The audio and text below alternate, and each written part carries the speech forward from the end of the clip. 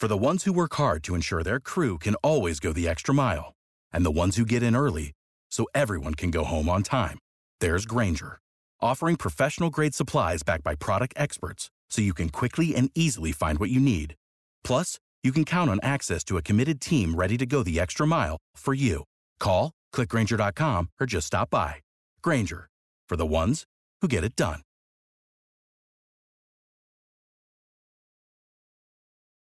When you need mealtime inspiration, it's worth shopping Kroger, where you'll find over 30,000 mouth-watering choices that excite your inner foodie. And no matter what tasty choice you make, you'll enjoy our everyday low prices, plus extra ways to save, like digital coupons worth over $600 each week. You can also save up to $1 off per gallon at the pump with fuel points. More savings and more inspiring flavors make shopping Kroger worth it every time. Kroger, fresh for everyone. Fuel restrictions apply.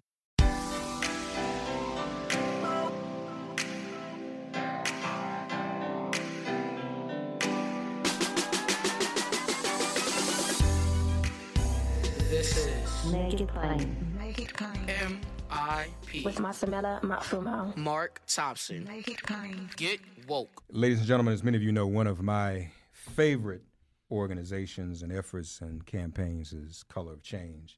And many, many times we've had an opportunity to talk with our dear brother, Rashad Robinson.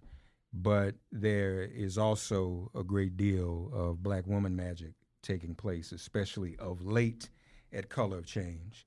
And that's a good thing, because we need our black queens in the forefront of just about everything we need to get done right now. Two of the leaders of Color of Change are here with us right now. The brand new chair of the board is Heather McGee. Yes. Heather, good to see you. How are you? I'm so glad to be here with you, Mark. All right. It's a pleasure to see you again. And Arisha Hatch is the vice president for campaigns, right? Did I have it right? Yes, I am. And you also are heading up the PAC, the Color of Change PAC as well, right? Yes, Color Change Super PAC. Color Change Super PAC. Yeah. All right. 4 years. For 4 years. Well, the first thing we were talking about off mic, folks, is I don't know how many of you realize this. Color of Change came to be right after Katrina. Mm-hmm. It has been 15 years. I mean, that time has flown. I cannot believe it's been 15 years. And it's hard to believe because I'm only 30. And I'm Well, 25. that's what I'm talking about. Right. We know what's up. Heather, you came to be known to many of us at Demos. Yes. And then when you left Demos, I was like, well, what's Heather going to do? She's too young to be retiring. I was like, did I miss some folk retiring younger than me? Nonprofits don't pay like that. Yeah, younger than me. But I'm glad you're at Color of Change. What inspired you to come in this direction? So when I was running Demos, I was the president of Demos for 4 years, and I worked there for almost 16. And we were really a think tank for the movement, using research and advocacy and lawsuits to address inequality, racial inequality, economic inequality, and political inequality. And so often we partnered with grassroots and netroots organizations to make sure that the power of ideas aligned with the power of people. And in that work, I got to know Color of Change. I got to know Rashad and Arisha and all the incredible staff there. And quite simply, there was no other organization that was as inspiring to me relentlessly on a daily basis because of the strategic choices that they were making, because Color of Change is able to take the presence of black people in society and move it strategically into power, and to understand how the stories that we're told shape our outcomes, to understand that there are often small elections like DA and prosecutor races where if black people shows up, it changes the course of our young people's lives.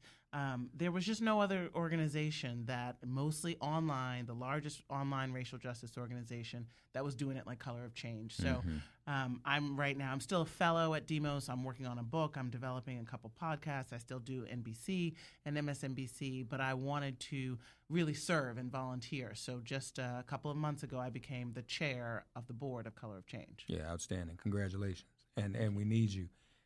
Arisha, as Heather was alluding to, the operative word is political science, not political art. And we have found with Color of Change, I mean, everybody's on social media. Everybody's tweeting and hashtagging everything. But Color of Change is one of the only entities that has been able to translate that into scientifically measurable results, hasn't it?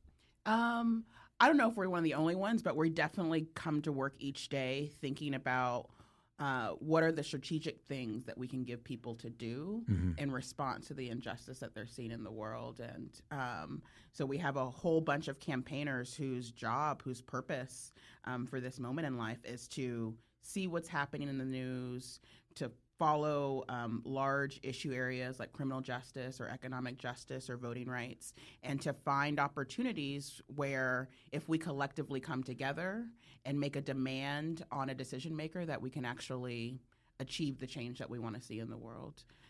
It feels sometimes like art. It feels sometimes like we're trying to imagine and create a world, that doesn't exist. But we've learned a lot of things along the way. Yeah. One of the things I like to do too, Heather, when I'm talking to people and people will call me and say, we need to do something. We need some advice on how to organize this. And I'll say to people, we don't have to reinvent the wheel. Dr. King gave us 4 steps in a letter from Birmingham jail. Color of Change follows those steps. Step number 1 being collection of the evidence. And I mean, you go to Color Change, you get all the information about what's going on. Negotiation, direct action. Direct action, Color of Change has really brought it into the next era where, of course, and I still support physical direct action, but now we have online direct action, don't we? That's right. And one of the things that I love about Color of Change is the way we are focused on holding corporations and governments accountable. And so often people miss that corporations part. Like, take, for example, all the outrage that we all felt and have been feeling at the rise and the mainstreaming of white nationalism and white supremacy, right? Suddenly this is just something that someone could, pop open their laptop and become a member of, what is the latter-day KKK. And it's just, it's just out there in the open. It's so accessible. It's so mainstream. And so what Color of Change did was they said, okay, let's look at the map of where these people are getting their resources from, these hate websites. And so often they're being funded, by donations, and who's processing those donations? You know what? It's big companies, the credit card companies, the PayPals of the world that don't actually want to be associated with hate. So let's cut off the spigot. And that's what Color of Change did. They gathered our signatures in order to put pressure on the middleman, the bankers, the money processors, and they cut it off, right? Yeah.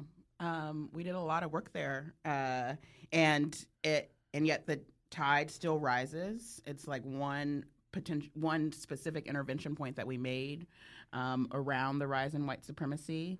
And yet we also understand that there's a whole bunch of culture change that has to happen in order to actually completely rid ourselves. I like to say to people too, when we look at the online world, there's a lot of mischief too directed at our people. Color of Change challenged Facebook, didn't it? And, Color Change, I mean, y'all are friends of mine. The organization is, I consider, part of my comradeship. So when Facebook was coming for Color Change, I'm like, I'm done with Facebook. Great. But, I mean, that was an example of taking on what's happening on the internet and in the online world when it comes to targeting our people. And what I love to see about that was that the executives of Facebook then felt like they needed Color of Change to say they were doing okay, right? They started blowing up Rashad's phone and, I'm the chair of the board, and so we would have these conversations, and Rashad would say, Cheryl keeps calling me, and, and we keep having to have these conversations about what they need to do on civil rights, on their diversity of their staff, on how they look at hate speech, on how they counter misinformation, on how they're suppressing the activism of Black Lives Matter on Facebook. All of these issues that we, the people, have with the big tech platforms like Facebook and Twitter and all of the other social media platforms, Color of Change is really holding that space, holding their feet to the fire. And right now, the tech companies feel like they need to answer to what Color of Change says is the standards. Arisha, how does Color of Change determine the campaigns that it's going to initiate? And say, for example, there are people in the larger community, black folk, there's an issue affecting someone in a community. Can they come to Color and Change and say, hey, we'd like you all to take leadership on this? Absolutely, absolutely. So we really organize ourselves into different issue areas, and we have a strategy within those different issue areas. So, for example, in criminal justice reform, we're trying to push back against those that are profiteering from police violence and mass incarceration. And once we get to that high-level theory of change, then there are several buckets of work that come from that. Where are the places where people are profiteering from mass incarceration and police violence? And so we started talking about bail. A predatory bail industry that continues to lock poor people up before they even get a trial. We come to prosecutors who 2,400 of whom are elected across the country and who have seemed over the last several decades to profiteer from this tough on crime rhetoric and tough on crime policy.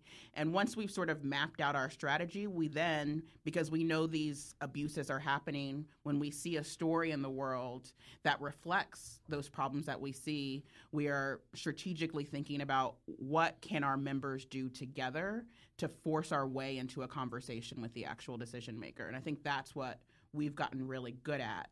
There's a ton of horrible things happening on Facebook. I'm a user of Facebook. Color of Change uses Facebook. Right. These platforms were built and messaged as places for good.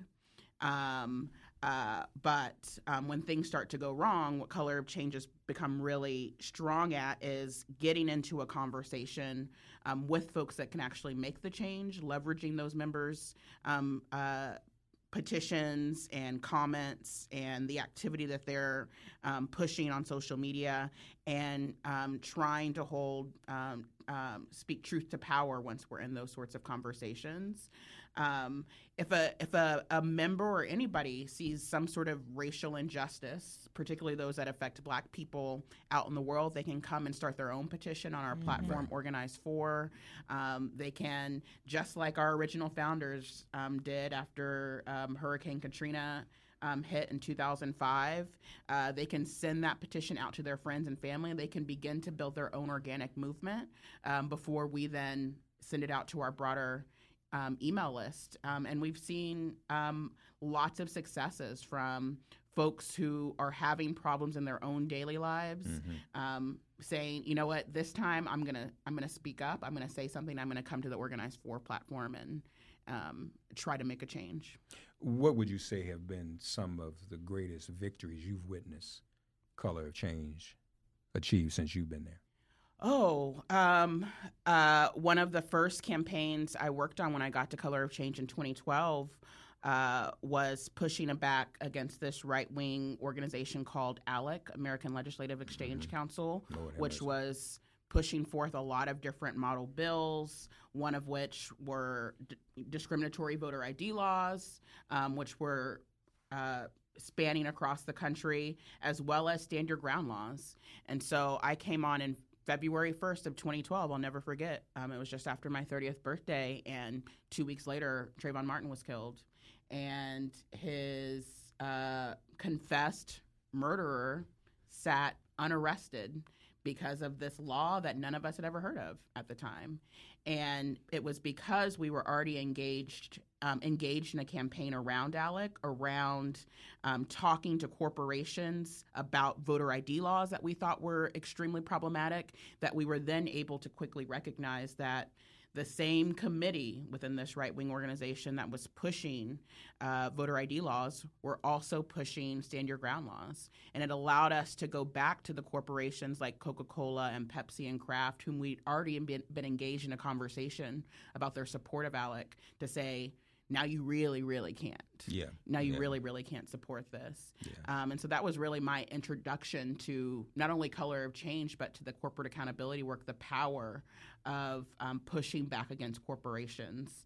And we had almost 100 corporations leave ALEC, Yes, right? yeah. And they had to, give up their lease, and they've become much less powerful than they were then because of Color of Change's work. And that's power too, being able to hold corporations accountable. It's a cliche now to even there's even one show, I won't name it, on MSNBC that has a commercial that says, "We speak truth to power," and I'm like, who are they talking about? but this is truth to power in a real sense, because you all in the room, again, led from Birmingham jail, negotiation. I like to remind people, we talk about presidential politics. When Kennedy and Johnson were president, they had to check with MLK before they made decisions and made moves, and that has disappeared, vanished somehow when it comes to the White House, even among some Democratic presidents. But to be in the room and to be able to say directly to people with the force and power of the sheer numbers Color of Change has behind it, right? Mm-hmm. That's exactly right. And that's why, for example, in this presidential primary, Color of Change has started a new podcast, part of its Voting While Black platform. The podcast is called Voting While Black, and folks sit down mostly with Rashad Robinson, our president, and each of the presidential candidates has lined up to sit down and answer questions that come from our members, questions that come from our leadership. And so, people can find anywhere you can find podcasts, good substantive interviews entirely on Black issues with Elizabeth Warren and Bernie Sanders, people who have since dropped out but are still in our politics, like Cory Booker and Kamala Harris. The only people who have not yet sat down for the Color of Change Voting While Black podcast are the latecomer, Mayor Bloomberg, and we're very much excited to see him have to answer to Black issues, and actually right now still the front runner among the Black vote, Joe Biden, who needs to get in that chair. Has Deval Patrick come on yet? Actually, Deval has not. Yeah, So and our final Black candidate. Yeah. And that's important because it's interesting. I mean, we know now, people finally have acknowledged you can't win the presidency without the Black vote. I don't know that people have truly acknowledged that. I mean, to be honest, Mark, we've got people talking about Pete Buttigieg as more electable than other folks, and he has 0% of the Black vote. How are you going to get out of the Democratic primary past Iowa and New Hampshire? How are you going to energize the Black vote, which is required for anybody to beat a Republican, much less Donald Trump?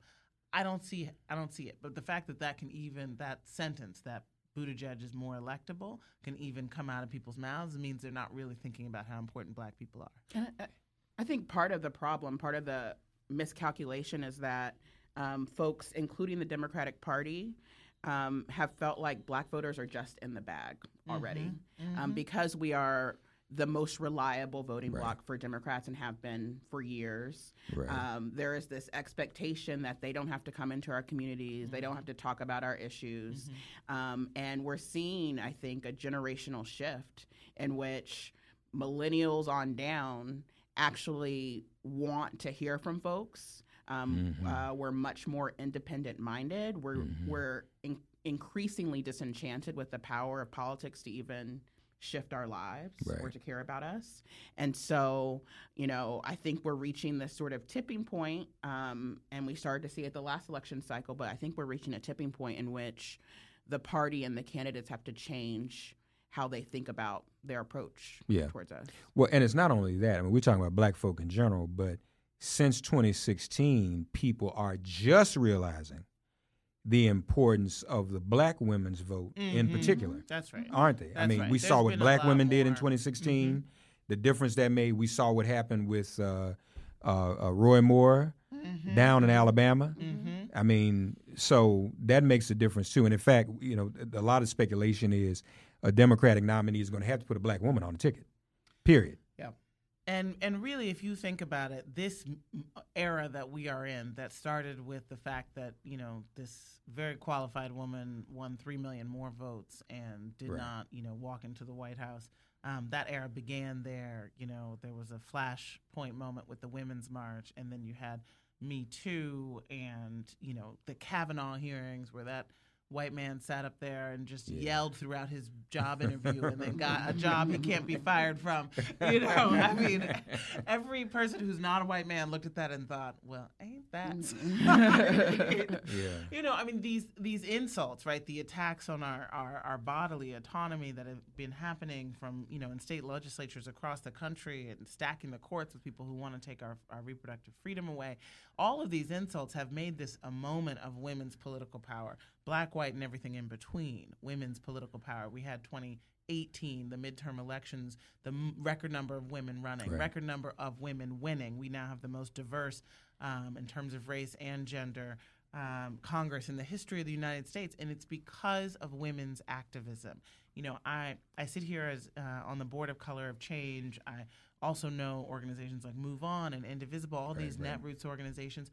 Y'all, the secret is these are women's organizations. Yeah. If you look at who is doing the activism, who is showing up to, for example, in you know, Color of Change, we have these black brunches that are all over the country where women are organizing and gathering and then taking their marching orders to organize their friends and family into politics and into activism. This is the era. This is our era. Yeah. Some of the recent campaigns that Color of Change has been involved in, you know, I have home training, and I try to be polite. But, you know, I'll say over the past probably 15 years or so, several times I've been invited to a wedding on a former plantation. No. And I don't want to. You've been invited? Yeah.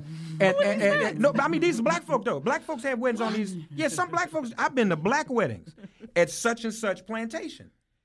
And I don't want to tear up somebody's wedding, you know. No, people already think I'm, you know, wild militant anyway, so, you know, just be cool, Mark, don't say nothing.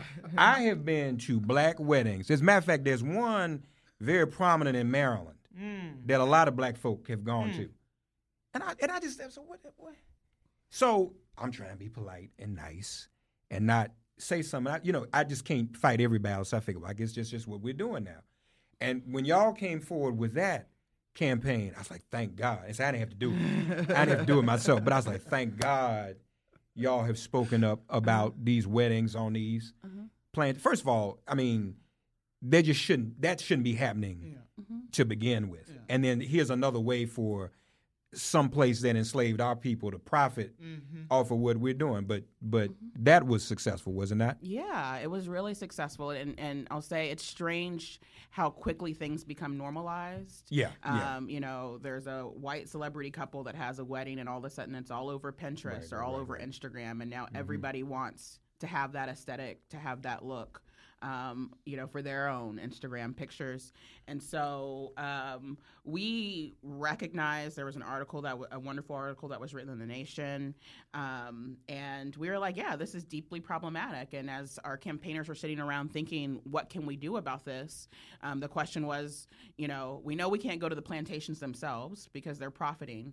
Who we can go to are folks like Pinterest, folks like Zola.com, folks like Martha Stewart's Wedding Magazine, Brides Magazine, and say, hey, do you recognize what you're doing? We know this is seems really normal right now, but if you actually take a step back, you know, if Auschwitz decided to, you know, buy ads in your magazine asking people to come have weddings at a Holocaust site. Yeah, at a concentration camp. You would be offended. You would be horrified. Yeah. And what we saw when we started reaching out to these companies, first with a letter before we started talking to our members about it, was that for some of them, once you actually pointed that out, they were like, oh yeah, you're right.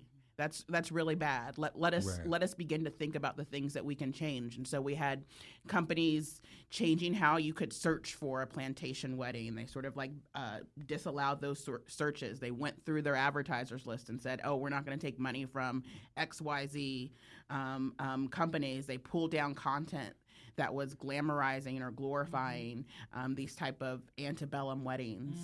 And it forced a conversation not only nationally, but also internally in a lot of these corporations about what was acceptable and unacceptable content for them to be promoting. No, really. I mean, there's some black folk who've, and I know people don't have a lot of options when they want to have something nice for a wedding. But I've been to a couple of black weddings over the years. I'm like, well, why are we having this here? And what kills me is the idea that you're not. Listen, I think these are plantations. I think that we need to be going to plantations and talking about what happened to our ancestors in these places, right? I mean, there's a very different thing. It's making a memorial, talking about reclaiming the land. But if you weren't doing a land reclamation ceremony before you got to the raw bar, I don't think that was an appropriate plantation wedding. No, not at all, not at all. The Crown Act. Now we had April Rain on the live show. She took over your social media, Color of Change's social media, for Oscar So White. And in her own words earlier, Oscars are still so white. But Hair Love won an Oscar, and Brother Cherry mentioned the Crown Act. You all have been working on that as well, correct? Yeah. The Crown Act, we think, is really important legislation. It's trying to, at the state level, ban hair discrimination in the workplace, which we know affects so many black people across the board. I remember when I was coming through law school, I was told, like, you cannot go to that law firm. You can't walk into that white law firm with these braids in your hair. And it's a conversation that I think lots of black women are having on like how we show up and are presentable in our own body and our own skin. And so these award shows, especially the Oscars, haven't been about black people for a while. There's not a lot in there for us, I think, personally. But it was beautiful to see this conversation at least playing out on public stage, because so many people, and I don't think all people are bad. I think a lot of people just don't think about it because it doesn't affect them. Are being impacted by this sort of biased worldview. And we had that young man from Texas who was not allowed to walk in the graduation ceremony from his school because unless he cut his dreadlocks. Yeah. Now his name was DeAndre Arnold. It went viral, this injustice, and so Matthew Cherry and Karen Rupert Oliver, who were the producers and the director of Hair Love, which is a short animated film about a black dad doing his daughter's hair, brought him to the Oscars. That's my story. I mean, that movie speaks direct. I used to try to do my daughter's hair. And I said try. There you go. Had a couple good days, but for the most part, no. I remember my father trying to do my hair. It's a beautiful short animated film. It's an Oscar-winning short animated film. It was funded in large part by Kickstarters from the community. I've been watching them on social media for years now, trying to get this movie made. You can watch it in its entirety online, which is great, for free. Yeah. And it's a real celebration of us. Yeah. Right? Yeah. And it's great. And Matthew Cherry shouted out the Crown Act from the stage. Well, he sure did. And just so everyone's clear, Arisha, on the Crown Act, because again, it's about enlightening people. Part of the problem is there are people who look like us aren't in the room. Somebody's probably asking, well, why is it called the Crown Act?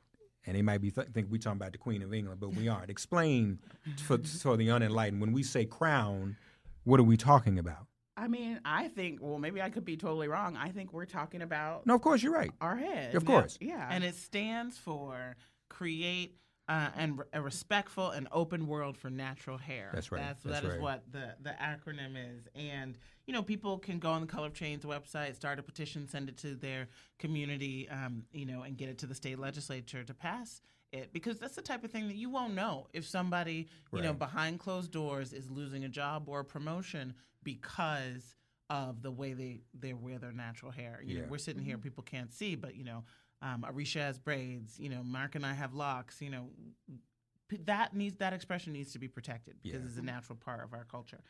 And you may not know if it's legal right now in your state for somebody to discriminate because of the way you look. So, again, for those of you who watch MSNBC, our friend and colleague Joanne Reed, for the past, I guess, since the beginning of the year, has worn braids on the air because of the law that was changed in New York. And she wears them all the time now. There was a time when you could be discriminated against. You could lose your job or be kicked off of television for wearing your hair in that way. So so when we say crowns, folks, we're talking about, the hair on our head, the way our heads are portrayed and the way we present them. And also because we as African people all wear a crown that was denied. So this is very important work that Color of Change is doing. The Super PAC. So tell us about that and what that's up to. Yeah, Color of Change Super PAC was started in 2016 because, this was, a little bit in the aftermath of the movement for Black Lives. And we were, at the time, if we can take ourselves back to 2016, being fed, weekly videos of police violence. And we were sending out petitions. We were doing our normal thing. And yet there were never any officers arrested. There were never any indictments. There were definitely never convictions that were happening. And, despite the fact that Black movement had become this sort of global conversation, despite the fact that we are incredibly present, folks that take into the streets in Ferguson and a number of other places for weeks trying to protest and launch a national conversation about what we've been experiencing in our communities, we didn't have the power to actually see the changes that we wanted to see. And we were throwing around ideas like who should we be focused on? Is it the governor? And we kept coming back to the prosecutor. The prosecutor was the problem, not just in terms of police violence, but in terms of the way our communities were being policed, in terms of the numbers of people that were ending up in a system of incarceration that affected their families for generations. There was some research that was coming out at the time from an organization called Women's Donors Network. And they actually said that there were 2,400 elected prosecutors across the country. More than 80% ran completely unopposed. More than 90% were white men. Mm-hmm. And we thought to ourselves, can we complicate that? What would it mean if people had a choice for prosecutor? I didn't know I could vote for my prosecutor, and it was because there was never a choice to do that. And so we launched the PAC in an effort to try to intervene, to identify candidates who would begin to talk about criminal justice and criminal justice reform in ways that were more progressive, that would, no longer use tough on crime rhetoric, that would talk about community safety in an authentic way that actually resonated with Black people. Since we've elected dozens of prosecutors, many of whom are Black, into our communities, and they're making real changes. They're changing the way that bail is leveraged. They're making different decisions about whether to prosecute someone for marijuana possession, for example. They're being more transparent in terms of the data that they release about the work that the prosecutors in their offices are doing. And crime isn't going up. So we know that these, things can happen, but at the same time. And so we've been doing that sort of work ever since 2016. We also we have member leaders, volunteers who are knocking on doors, calling their friends and family, texting their friends and family. Donating to the PAC. Donating to that. That's right. You can go online and donate your dollars to the Color of Change PAC to pool it and make sure that it gets, leveraged in the fight for justice. Yeah. Well, and that's important because that's a new thing. We historically, as a Black electorate in the Democratic Party exclusively, have not leveraged a lot of our dollars financially. Mm-hmm. We leveraged our numbers and our moral authority. But now that we got Black PACs, y'all, that changes the whole landscape, doesn't it? That's right. Because that means that candidates come to us and say, what do we need to do to have your support? That's right. That's right. And particularly it matters with a progressive candidate that is not being backed by, private prisons, that is not being backed by big corporations and wealthy people. who have their own political ambitions, you actually need to put your money where your mouth is in supporting them. You do actually really need politics takes money until we completely change the laws that it doesn't take money, so working class people can run and win. We have to play the game, and we need to support our Cummings once said to me years ago when he first got to Congress, he said, Mark, the problem is that many of us in the Congressional Black Caucus have a constituency that votes for us to represent them, but the majority of our funding doesn't come from within that very same community. That's exactly right. And that has been a historical problem. That's why you've had some Black Caucus members kind of go astray, and then others struggle to stay central and dedicated to that community that elected them. So this is big. This is big. And this is also why campaign finance reform is a racial justice issue.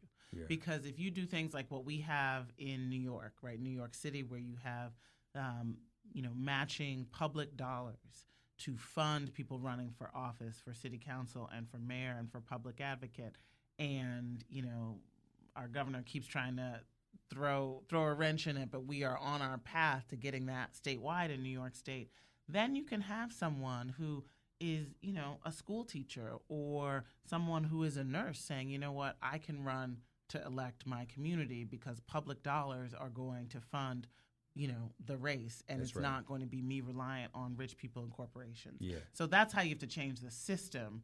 And until that system is changed across the country, we need to support, because, white people will support the candidates that they want. Put the money where their mouth is. Arisha, and the examples you gave in terms of people in positions that we don't think. See, sometimes people think the only thing to vote for is president. And when we start talking about prosecutors and whatnot, that's very important too. But I think there's even a lesson in this, because, what happened on social media in the past 8 months, there was a whole campaign, a black woman prosecutor, and it was existential. Folk were saying, well, she's a prosecutor. Any black person who's a prosecutor is automatically no good. Mm-hmm. And the rest of us said, wait. What is that about? I mean, we struggled to be in all of these positions so that we can make a difference. And see, folks, that's the point I'm making. Color change, which is true and genuine to our people in our community, versus just anybody can put anything they want to on social media. Right. But that does not mean it is legit and is representative. Deep Dive, Stop Online Violence Against Women discovered a lot of those accounts singing that song weren't even real black accounts. Mm-hmm.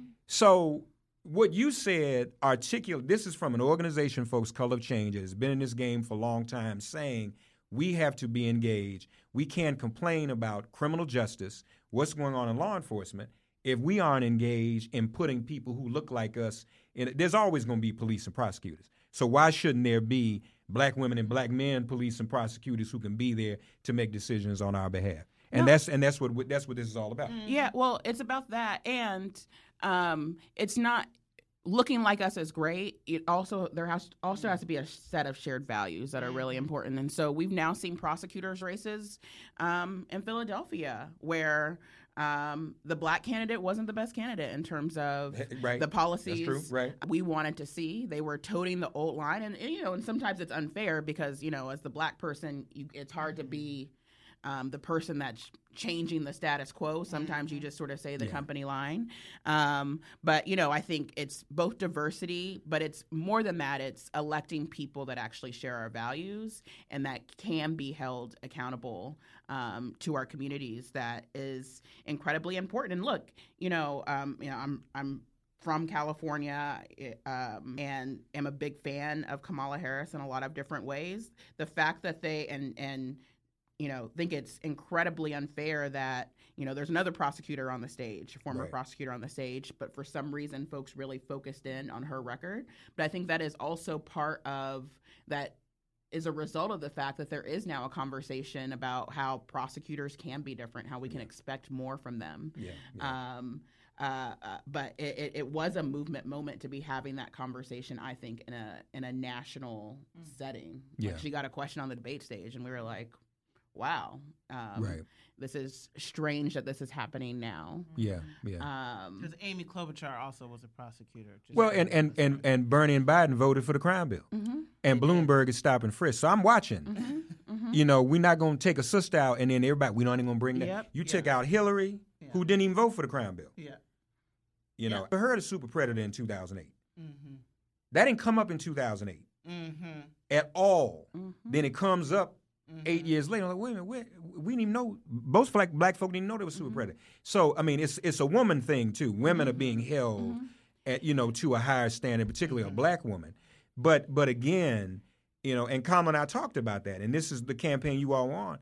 You want people in those positions that are progressive and uphold those values, and not just blanketly say that anybody who's a prosecutor or a cop is no good, because those people still in our community making decisions.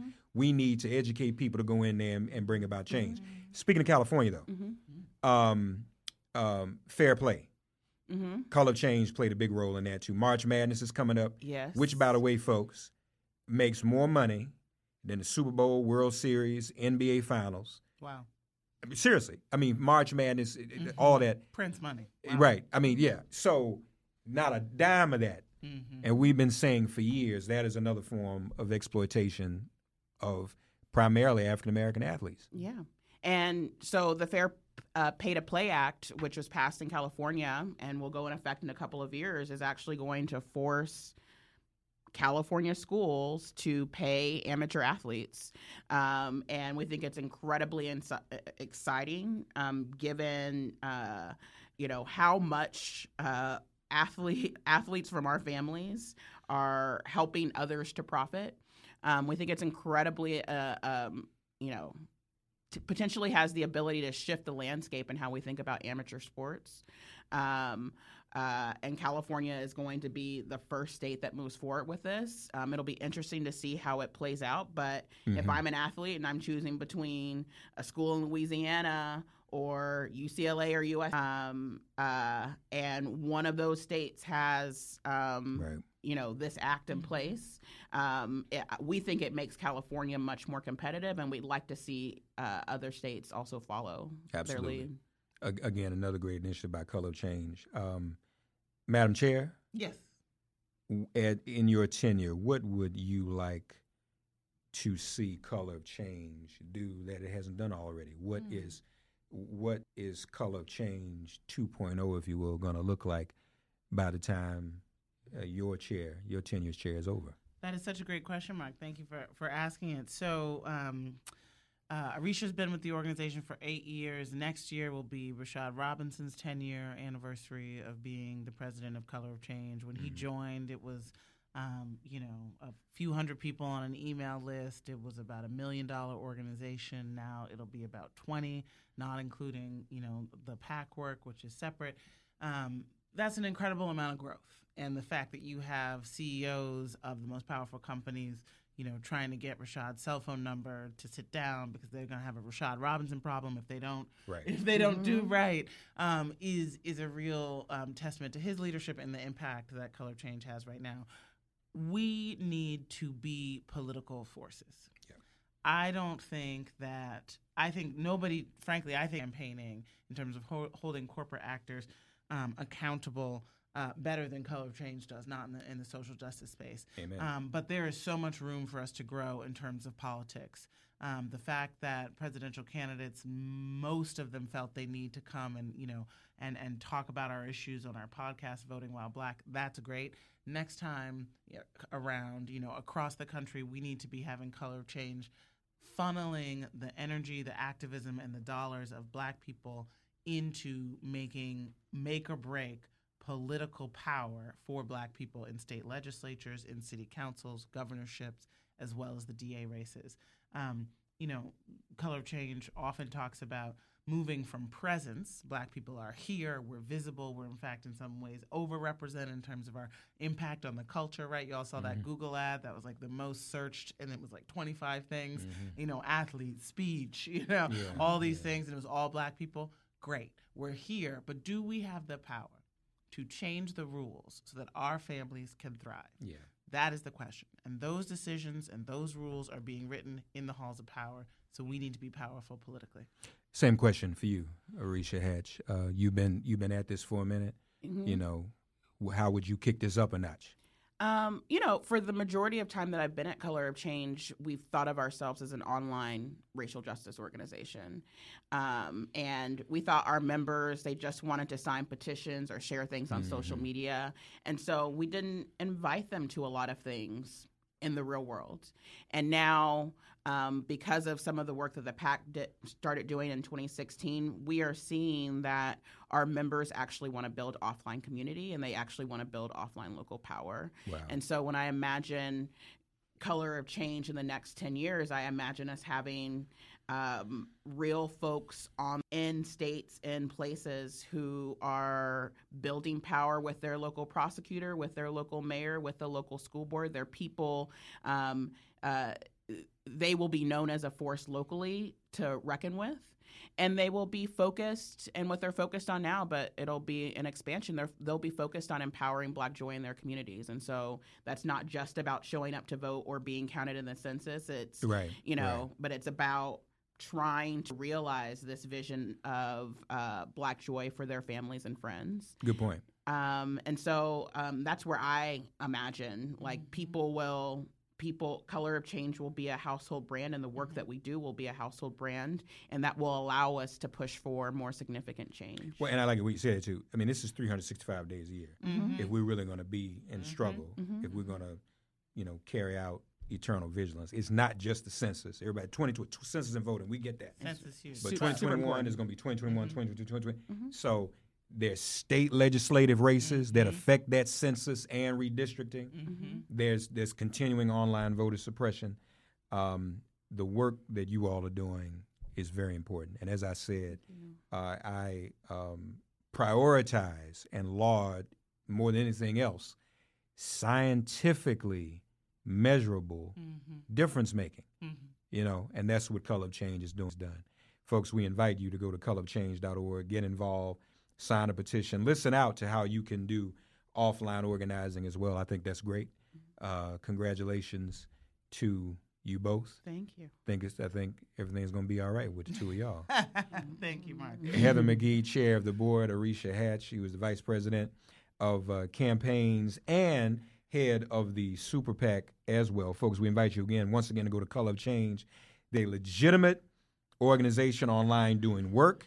As I've said 1,000 times, everything that you are seeing, scrutinize it. We have to reopen our third eyes and know that which is real, from that which isn't real and is being targeted at us. It's important to note the group that is most targeted for disinformation is us. That's right. And there's a reason for that. That's why you heard super predator. Right. So somebody knows our enemies know our power greater than we know it ourselves. If we're the ones being targeted and don't even realize it. So there's something our enemy knows about our power that we need to learn. Color of Change is trying to teach us that. Thank you both, Heather and Arisha, for being here. Thank you, Mark. All right. Take care now. Thank you for listening to Make It Plain and Get Woke. Remember to listen, like, and subscribe on Apple Podcasts, Spotify, and wherever you get your podcasts. Also, subscribe to Make It Plain and Get Woke daily. Check out makeitplain.com to subscribe. If all minds are clear, it has been made plain.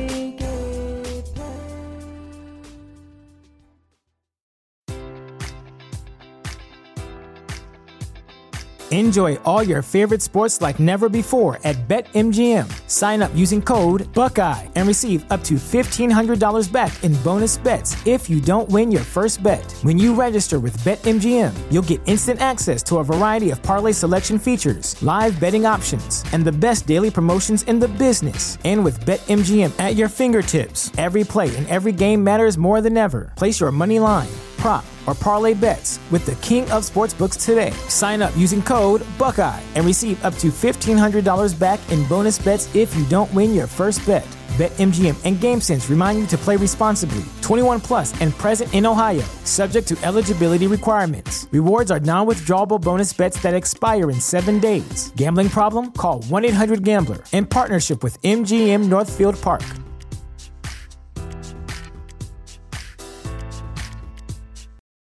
For the ones who work hard to ensure their crew can always go the extra mile, and the ones who get in early so everyone can go home on time, there's Grainger, offering professional-grade supplies backed by product experts so you can quickly and easily find what you need. Plus, you can count on access to a committed team ready to go the extra mile for you. Call, click Grainger.com, or just stop by. Grainger, for the ones who get it done.